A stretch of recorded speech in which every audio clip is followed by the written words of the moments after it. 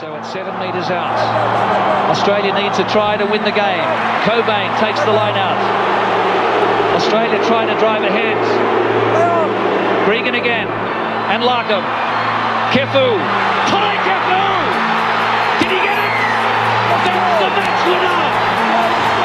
That is the match winner! Kefu will never score a more important try.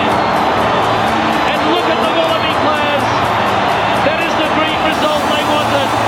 It's a heartbreak for the All Blacks. Here we are back with another episode of the Running Rugby podcast. I've got Toby and Leo back with me again as we look at the Lions tour, a bit of Olympic Rugby Sevens and some changes coming up to the Rugby Championship, as well as the final of a really long MLR season.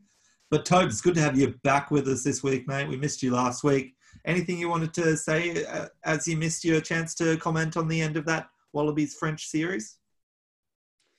Mate, I was just loving it, and I think it's taken me a while to calm down. I think it's good we've had this little break. It was, I think, the shot in the arm that Australian rugby needed in this point in time, and I don't want us to get ahead of ourselves because the All Blacks are going to be a really tough test in the next week or so. But, you know, we got the 2-1 series victory. Even if it was against a slightly understrength French team, I think that's a huge result for Australian rugby generally.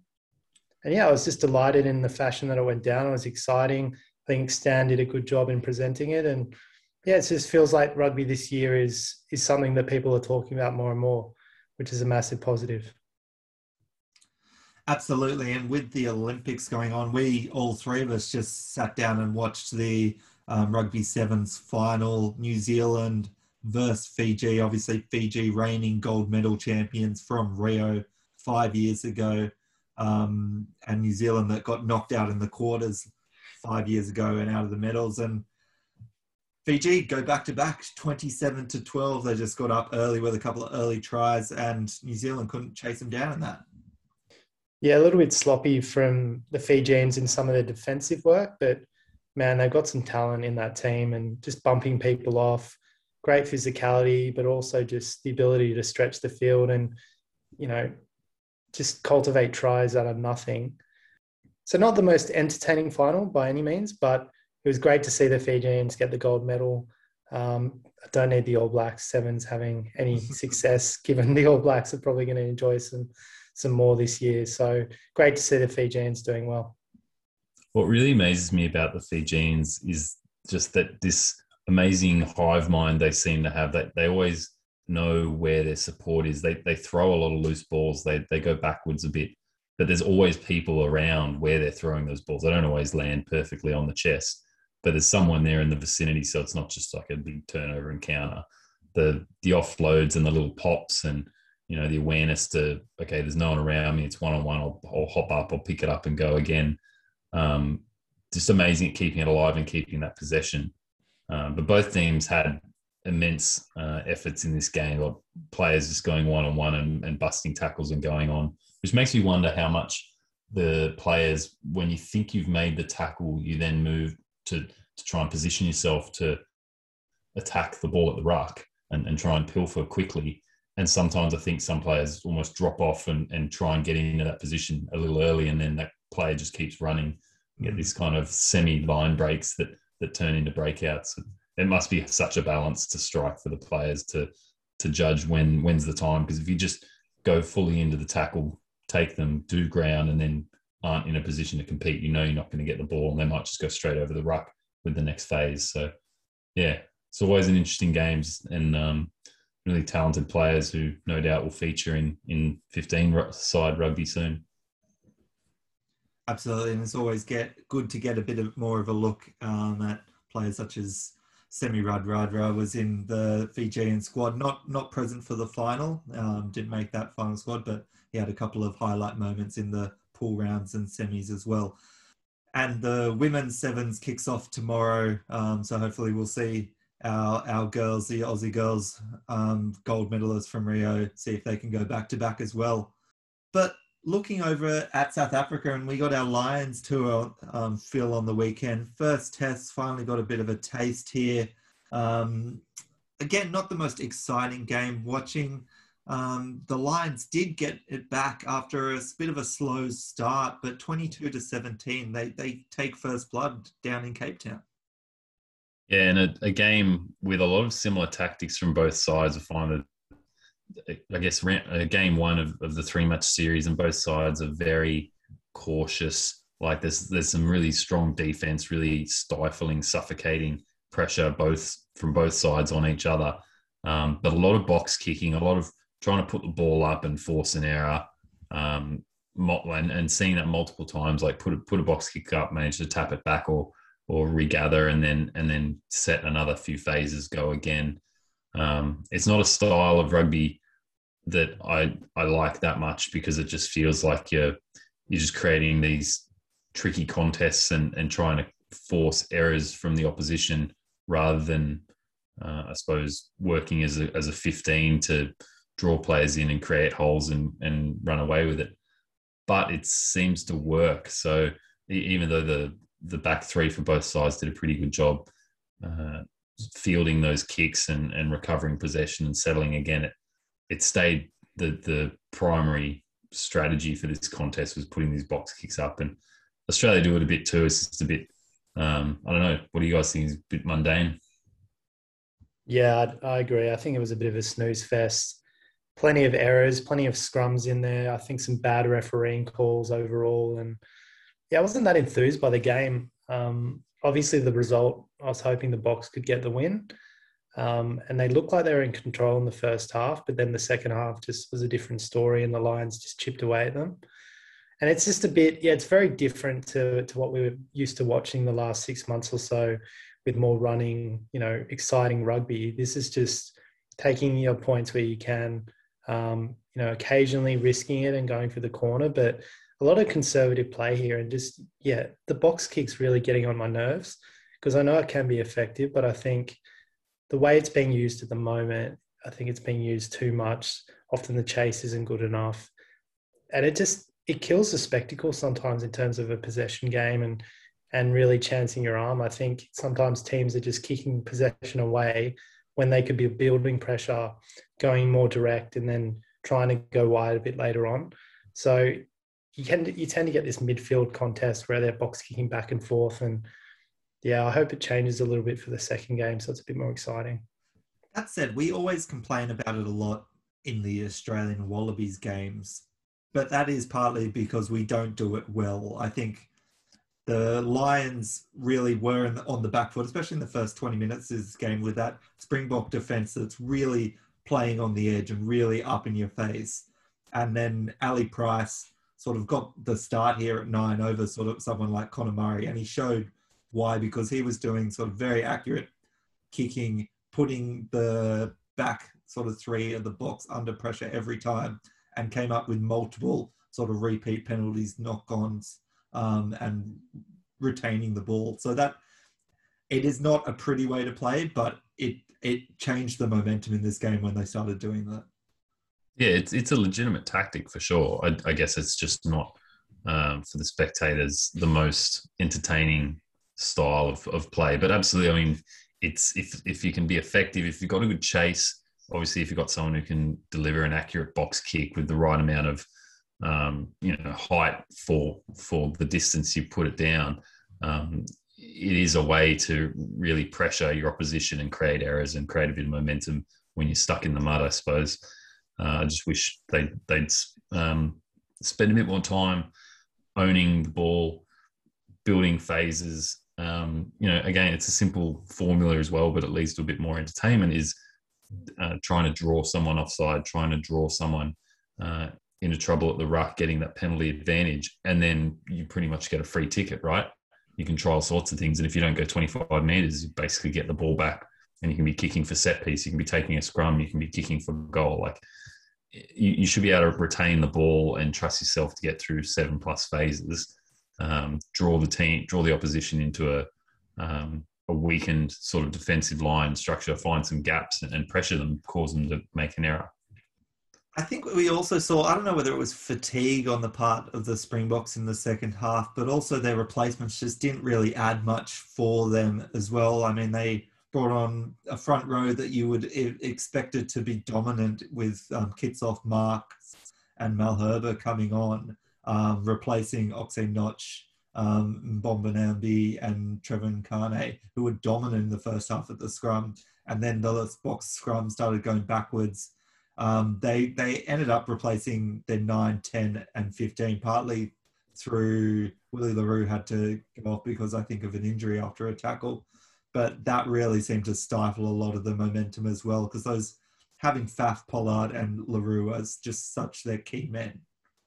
Yeah, they're really, really important guys for them. They're the spine of the back line and they direct a lot of traffic. Did we think that the try that the Springboks scored that was then ruled player in front of the kicker, I've just gone back. Kicking forward for LaRue. Yeah, so I went and looked at the World Rugby rules, and as far as I can tell, it just says teammates are offside if they're in front of the kicker.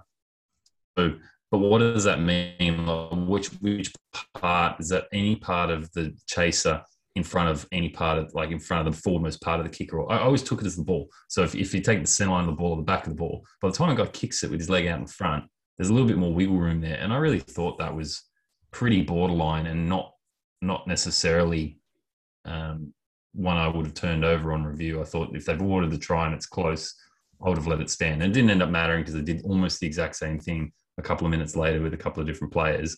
And I reckon they were in a similar position. They didn't review it. So I didn't think that was controversial, and then they took it away. So I thought that was a bit tough.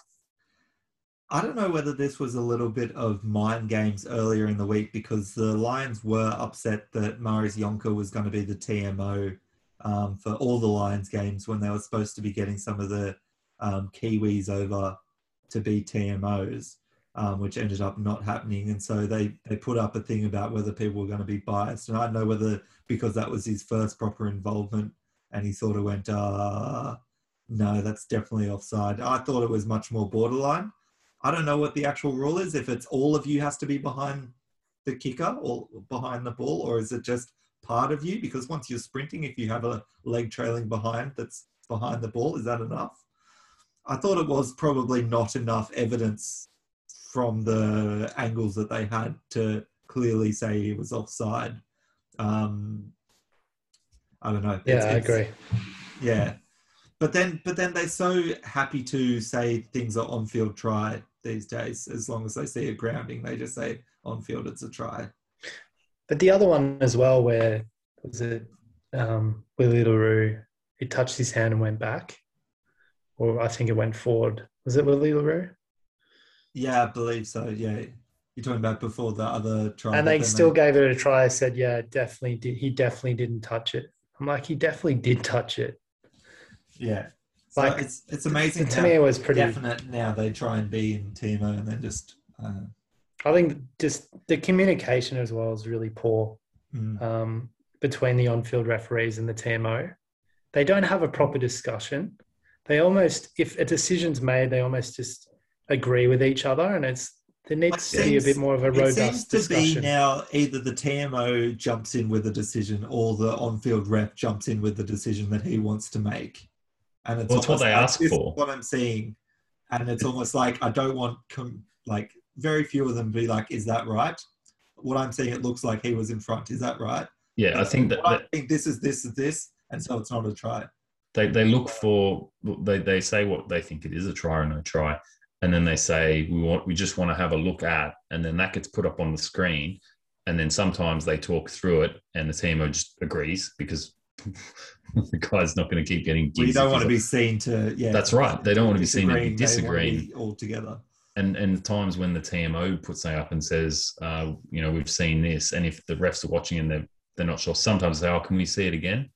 And I mean, often I think they agree. I don't think they tend to come to a different decision. So it seems to be the first person to speak up forms an opinion, and most people just gravitate to that to make sure they don't lose face. Which is what I think happened with, not to keep going back to Wallabies and Marika's red card, but I think it was Brendan Pickerel spoke up early in that and said, for me, that's direct contact with the head. And he said it early, and then they go, okay, well, then that's direct contact. Someone said, it keeps just rolling. So now we can't now we can't go against that. Like, honestly, if they're willing to speak up and make a call when they see something and it's reviewed later and deemed wrong, I think they should miss games for making bad decisions. Like, I think it should be publicly out there that, you know, what Brendan said was wrong, what that decision was wrong. They should be able to come and explain the logic. Yeah, because there's such blatantly bad calls being made, and then people are losing interest in the game because of these calls. It's pretty frustrating to so watch. It's very important. So you think Nick Berry had a bad game in this? Yeah, I do. I don't think he had a bad game. Calls. He made some poor calls, but I don't think he had a bad game. I think overall it was managed all right. I was also very surprised that the tip tackle from Watson didn't see more than just a penalty.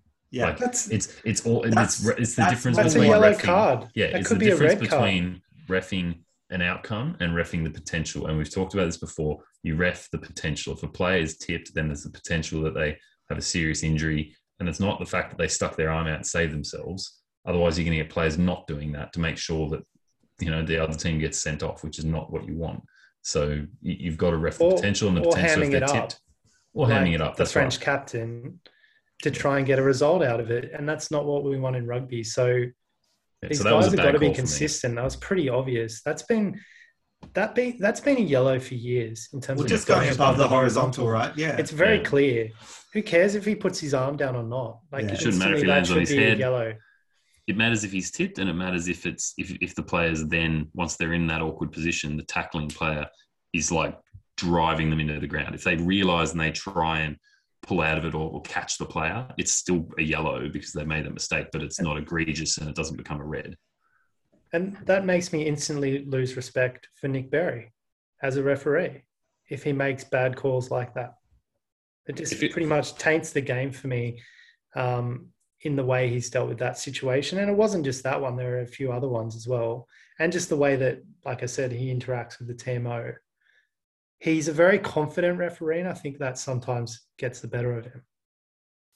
I just think that those sorts of calls from a referee who's been involved in our Southern Hemisphere competitions, and the focus has been on that type of play and reacting strongly to it, sending people off, it's very jarring to have him not be consistent.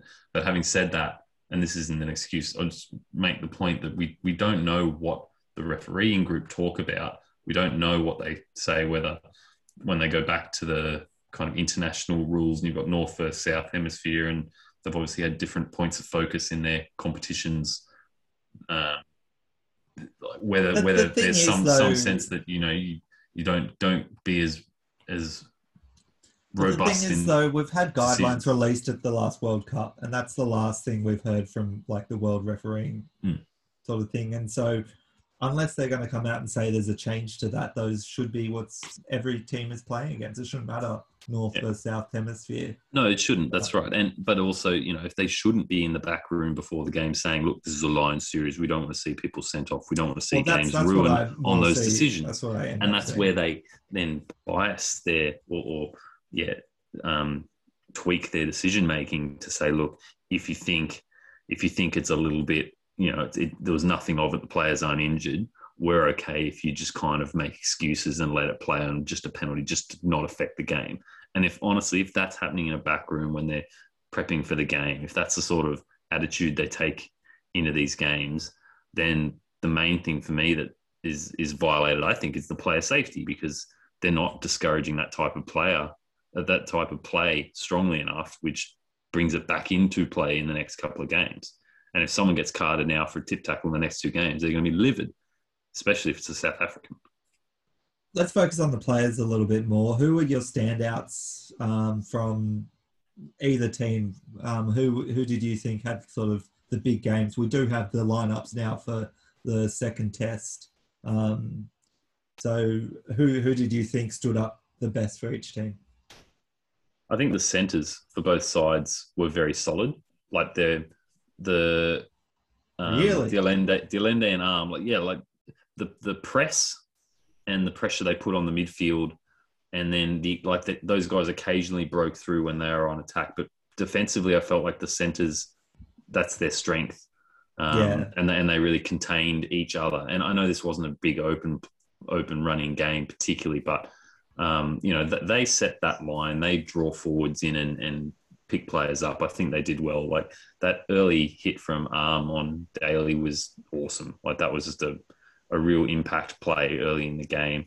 I don't think England really got another one back on the South Africans, but and then Henshaw breaking through late in the game, took 30 or 40 meters off the Springboks. Like, just class players, not flashy, just doing a really solid job in the midfield. I think that just set the standard in defence, and my belief those guys are a key part of the communication and the structure for that to occur. I thought Peter Steph Toy was excellent, as he usually is, very consistent, making some good meters. His work rate's so good around the park as well. And even Andre Pollard with some pretty, like coming off a knee injury, I think, last year, he did his ACL.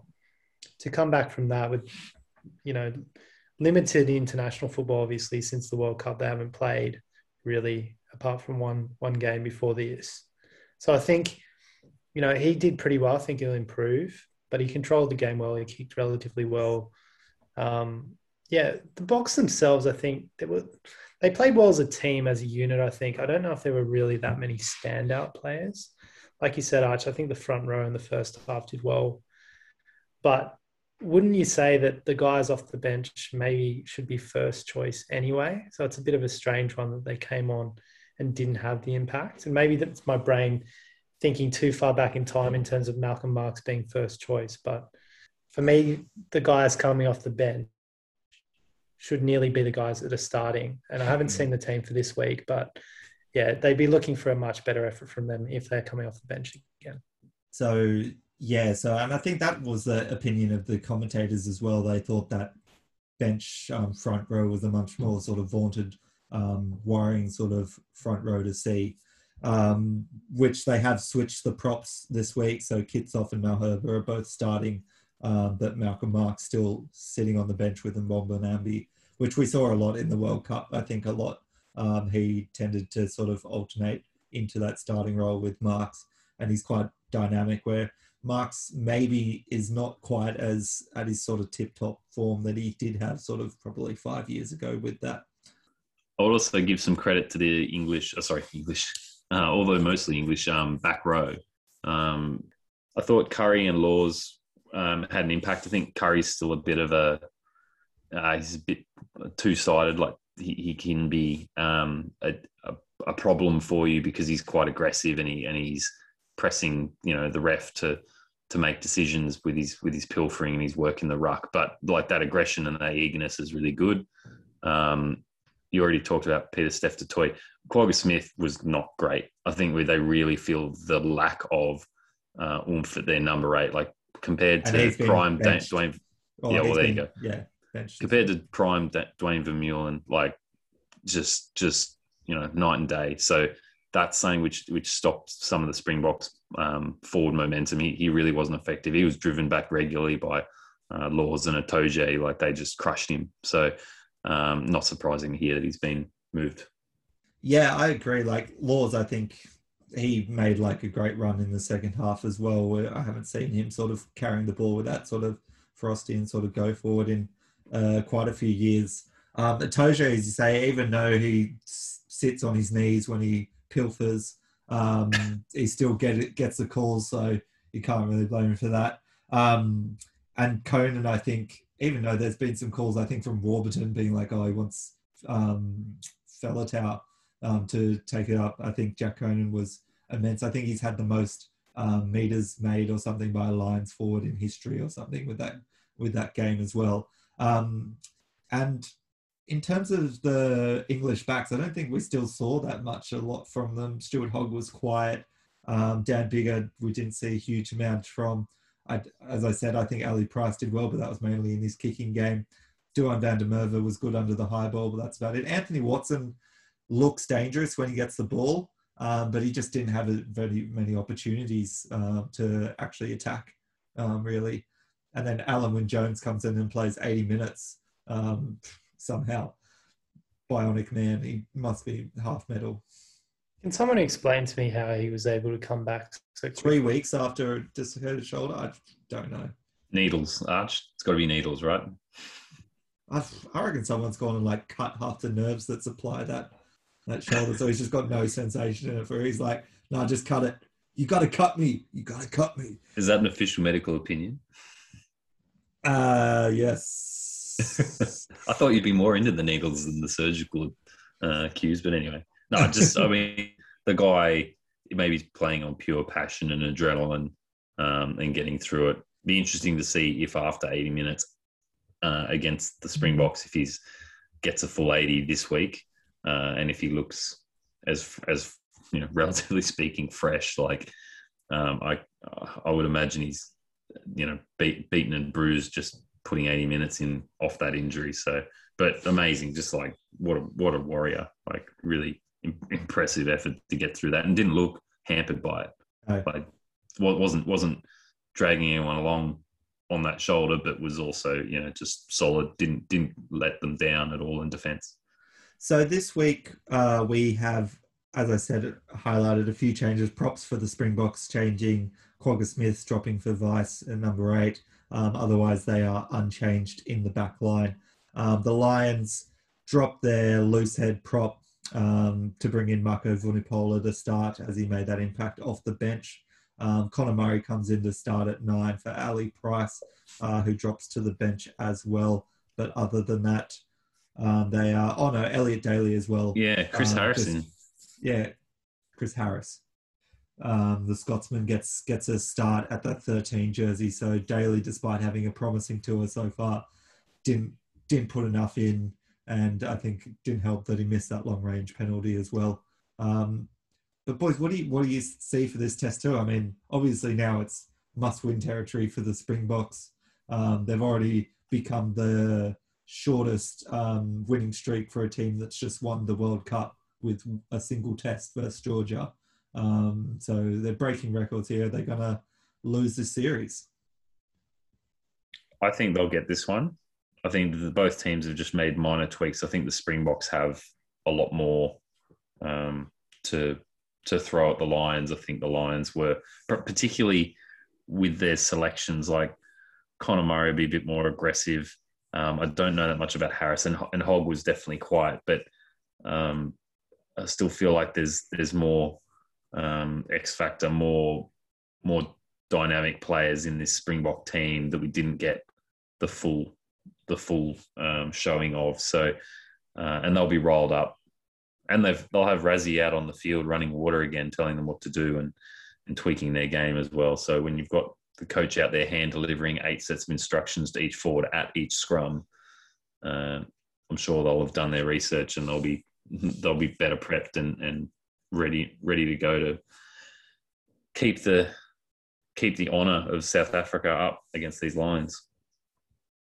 Yeah, I think the Quagga Smith experiment obviously didn't work. So having him replaced, I think, will do wonders for that team in terms of go forward and carrying ability in their loose forwards. But I love Rassie's antics. I love that he's kind of getting Gatland a bit more animated, a bit more annoyed by this stuff. I think that you're right, Leo. I think the Springboks just have a lot, like another level to go to here, and having that longer layoff as an international team is unprecedented, really. So I think they'll get better. They'll be fired up, obviously. Playing in Cape Town again, 3 times in a row, they're going to be playing there. It's a pretty stable environment for them. There'll be a fair bit of pressure, but I would be backing them to get the result here. But yeah, overall, I think let's just see a more entertaining game. We know the way that Springboks can play with ball in hand, with some of their exciting rugby and the amount of points they can put on. If we go back to that final against England, the way they were playing there, I'd like to see more of that.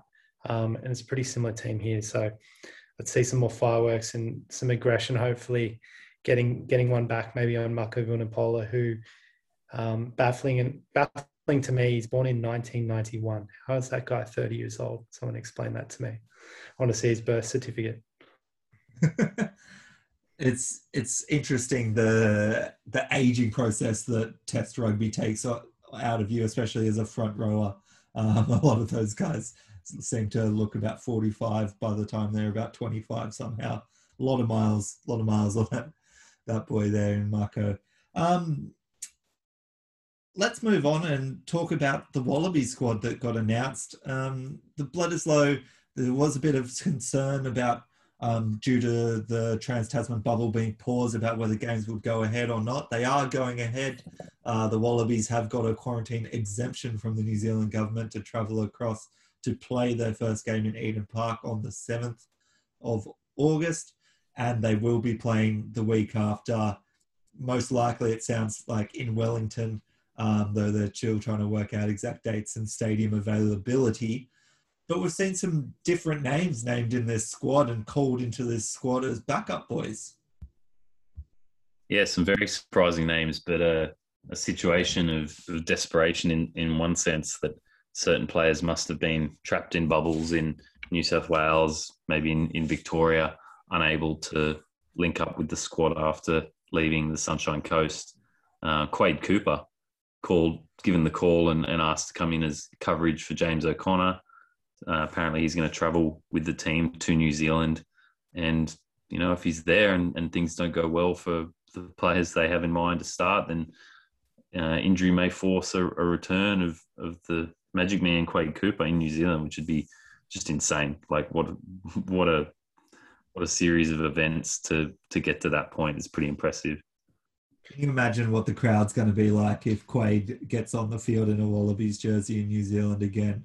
Oh, I can't. He'll be sitting in the players group and getting booed anyway. Like he'll be, if he's there, he's going to be amazing. It will just. I hope he runs water. He does. He said, in a bit of a snippet we got out of him this week, he talked about how he's been, mostly just talking to people like Noah and just talking about how they see the game and how he sees the game, and just trying to share a bit of sort of wisdom and views on players and teams and styles of play. And for a guy who had a fairly, I suppose, tumultuous career in some senses, like was always a potential star. Never locked the Wallabies 10 spot down for long periods, but was always an interesting selection. And when he was on, he was amazing. Like you'd imagine, he could give Noah a bit of insight to his experience, and that would only be helpful to get some perspective on what is hopefully a long and successful career for someone like Noah. Yeah, I think I'm happy to see QC back. I think he's got such a wealth of knowledge. I don't think he'd let us down if he got on the field, even though he's been out of the picture for a while now. Don't see it happening, at least against the All Blacks, but who knows down the track. You wonder if he got the attention of Rennie even by being in the media around this whole citizenship debacle, whether that kind of caught Rennie's eye and he thought, well, it's someone I could use in a similar mold to James O'Connor, who's had a mixed career in terms of on and off the field, but has come through it and been I think a better person because of it. So I think it's really good to see him back. He's got a lot of skills. His body's in good nick, and I'm sure he'll be ready if called upon. But yeah, I think overall this Wallaby squad is looking even stronger than before the French series, with some guys coming back from injury. Really good to see Nick Frost get an opportunity in the squad there. Really young, dynamic second row from the Brumbies. Otherwise, Patea's back in the picture, which is always good. Pete Samu, we'd like to see more of in the Wallabies. I think overall it's a good balance to the squad. It's a big squad, obviously. It's, I think, 42 officially. Expanded it, Yeah, which I think is necessary given COVID and the fact that they'll be over in New Zealand for an extended period of time, having this special concession to actually enter the country on Friday. So I think that's really good. It looks like a settled squad as well. I think they look happy on social media, getting plenty of training in. Obviously, it was a great decision to be training up in Queensland for this period. And I think Rennie's based in Brisbane, so that would have been probably his choice to actually stay closer to home. But it's worked out really well for them. You can just imagine if we were training in Sydney and a lockdown hit, and there would have been even more disruption to this team. So I think all in all, there's some good momentum coming through for the Wallabies. It's going to be a real test, though, this first game in a week and a half against the All Blacks. It's huge. It has the potential to change the whole narrative again around the Wallabies and how the public sees them. whether it's going to be the same story as what happens in many years recently, where they get beaten pretty heavily over in New Zealand and then have to recover from that back in Australia and get a bit of redemption. And it's often in that third Bledisloe.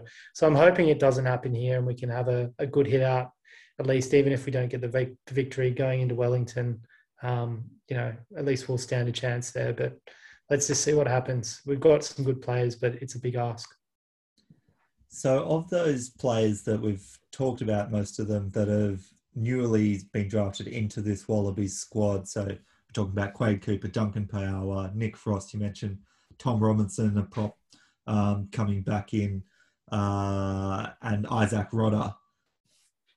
Which of those, if any, do you foresee actually being a chance to be in the 23 in these first two games in New Zealand?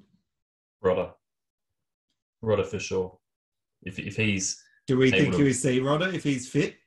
Yeah, I think so. I mean, he left Australia as an incumbent Wallabies starter.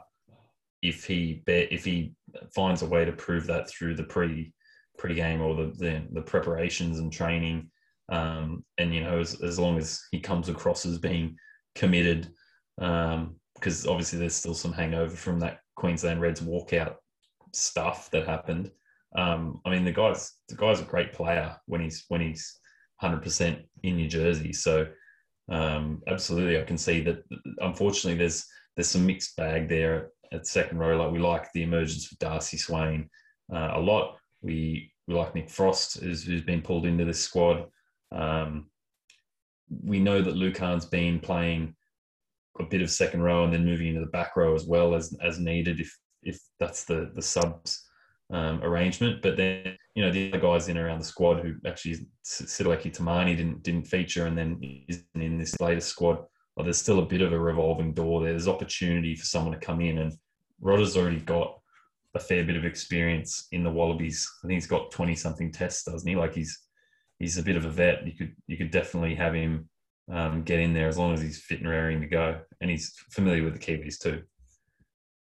Yeah, I was reading an article that was written in, an interview with him, and saying that his physicality's picked up since being over in France and learning a lot of the way they go about the game in the forwards. And obviously the training over there is a little bit different. So I think he might be struggling a little bit for overall fitness and for the intensity of some of these games. But I think if you're looking at bench, it's probably between him and Matt Phillip. I think Darcy Swain has earned the right to keep his starting spot. Lucan, I think, is a lock in there. So, yeah, it may come down to that one bench spot to see if he can get a run. Tom Robertson, I don't think he's going to beat out someone like Angus Bell off the bench. It's Slipper and Bell, I think, hard to overcome there. Samu might be a bit of a wild card, but I don't really know what condition he's in. And I'd much prefer someone like Fraser McWright getting opportunity off the bench. But there's a lot of competition for these spots at the moment in the Wallabies. I feel like we're building our depth nicely, even though at the start of the campaign we thought, we can get a pretty good 15 out there, but apart from that, we might struggle in terms of depth. But I feel like now at the moment, our 23 is looking particularly strong. And then some of the guys surrounding that really pushing to get a bench spot. I think it's helping a lot. And some of the backs maybe is where we need to bolster a bit of our depth. The forwards are looking, I think, pretty good overall. Yeah, I think you're absolutely right there. Potentially our centres is still where we're sort of worried, which is obviously why we're bringing sort of some of extra playmakers and people like Duncan Paiawa to cover for sort of those injury concerns. But we'll talk a bit more about that next week anyway. The last thing we probably have to cover is the MLR. The finals is on this weekend, and we have the LA Giltinis that took down the Utah Warriors on the Sunday, 17-13, and they match up against Atlanta that just pipped New York Rugby United 10-9 over the weekend as well. So Giltinis, the likes of Gito Meeks, Adam Ashley Cooper, Dave Dennis, all were in the starting team for them, as well as Harrison Goddard in their win over the weekend, with Meeks and Swoopy standing out for them as well. Lots of line breaks and Swoopy getting over for his own try there. Boys, is this inaugural title in their inaugural season for the Giltinis? I think you've got to favour them. Like it's been really impressive the way Rugby Atlanta have improved through the season and taken down some pretty decent sides as well. But I feel like the Giltinis will have been prepping and preserving some of their energy and players for the final. They'll put all their best players out there, and I think they're the competitions like leading point scorers. They're regularly putting 30, 40 points on the game, and Rugby Atlanta haven't been that sort of powerhouse. So I think it's probably going to be a high scoring game. And I think the Giltinis will just have more ammo ready to take them down, ready to put sort of 40 points on. And even if they concede 28-30, I think that's still likely to be the result. Yeah, you'd have to think playing at home at the Coliseum's a big advantage for them. They've got some really experienced campaigners, obviously, with Gits there, Swoopy, Dave Dennis, guys like that, I think is really going to pay dividends in big matches. Rugby Atlanta did get the better of them, I think, in May earlier in the year, 17-12. So that's the only time they played this season, and Atlanta came out on top. But there's only been a few times the Giltinis have stumbled this year, and I expect them to get the win and really cap off the fact that Darren Coleman's coming back to coach the Tars, and Stephen Hoyles, another Australian, obviously, ex-Wallaby, will be stepping into the head coaching role there at the Giltinis. So first year for them, and I'm thinking they're going to get the trophy and build upon that success going forward. I think it's going to be a pretty good success story for this franchise that is driven by a lot of Australian guys over there, including Adam Fryer, Stephen Hoyles and Darren Coleman. Yeah, it's absolutely a great introduction to that league and a great story, and obviously building something strong there in LA, a very attractive place to draw players in and build a little bit more of a rugby culture there as well. So it's great to see, but we'll see if the Giltinis can get the trophies this weekend. Boys, that's probably all we need to cover for the moment. We will be back next week to properly preview Bledisloe 1 at Eden Park, as well as recap the Lions' second game and look forward to what sounds like we're thinking will be the decider in Game 3 for them as well. Thanks for tuning in. We will try and make sure that any extra news and updates or rescheduling does get put up on our social media at Running Rugby Podcast on Instagram or at Running Rugby Pod on Twitter. Make sure you're tuning into them and catching all the latest updates and putting in your tips for these games coming through as well. Make sure you're liking and following the podcast as well and downloading every week, guys. We will see you next week. Thanks for listening and keep on running. Run.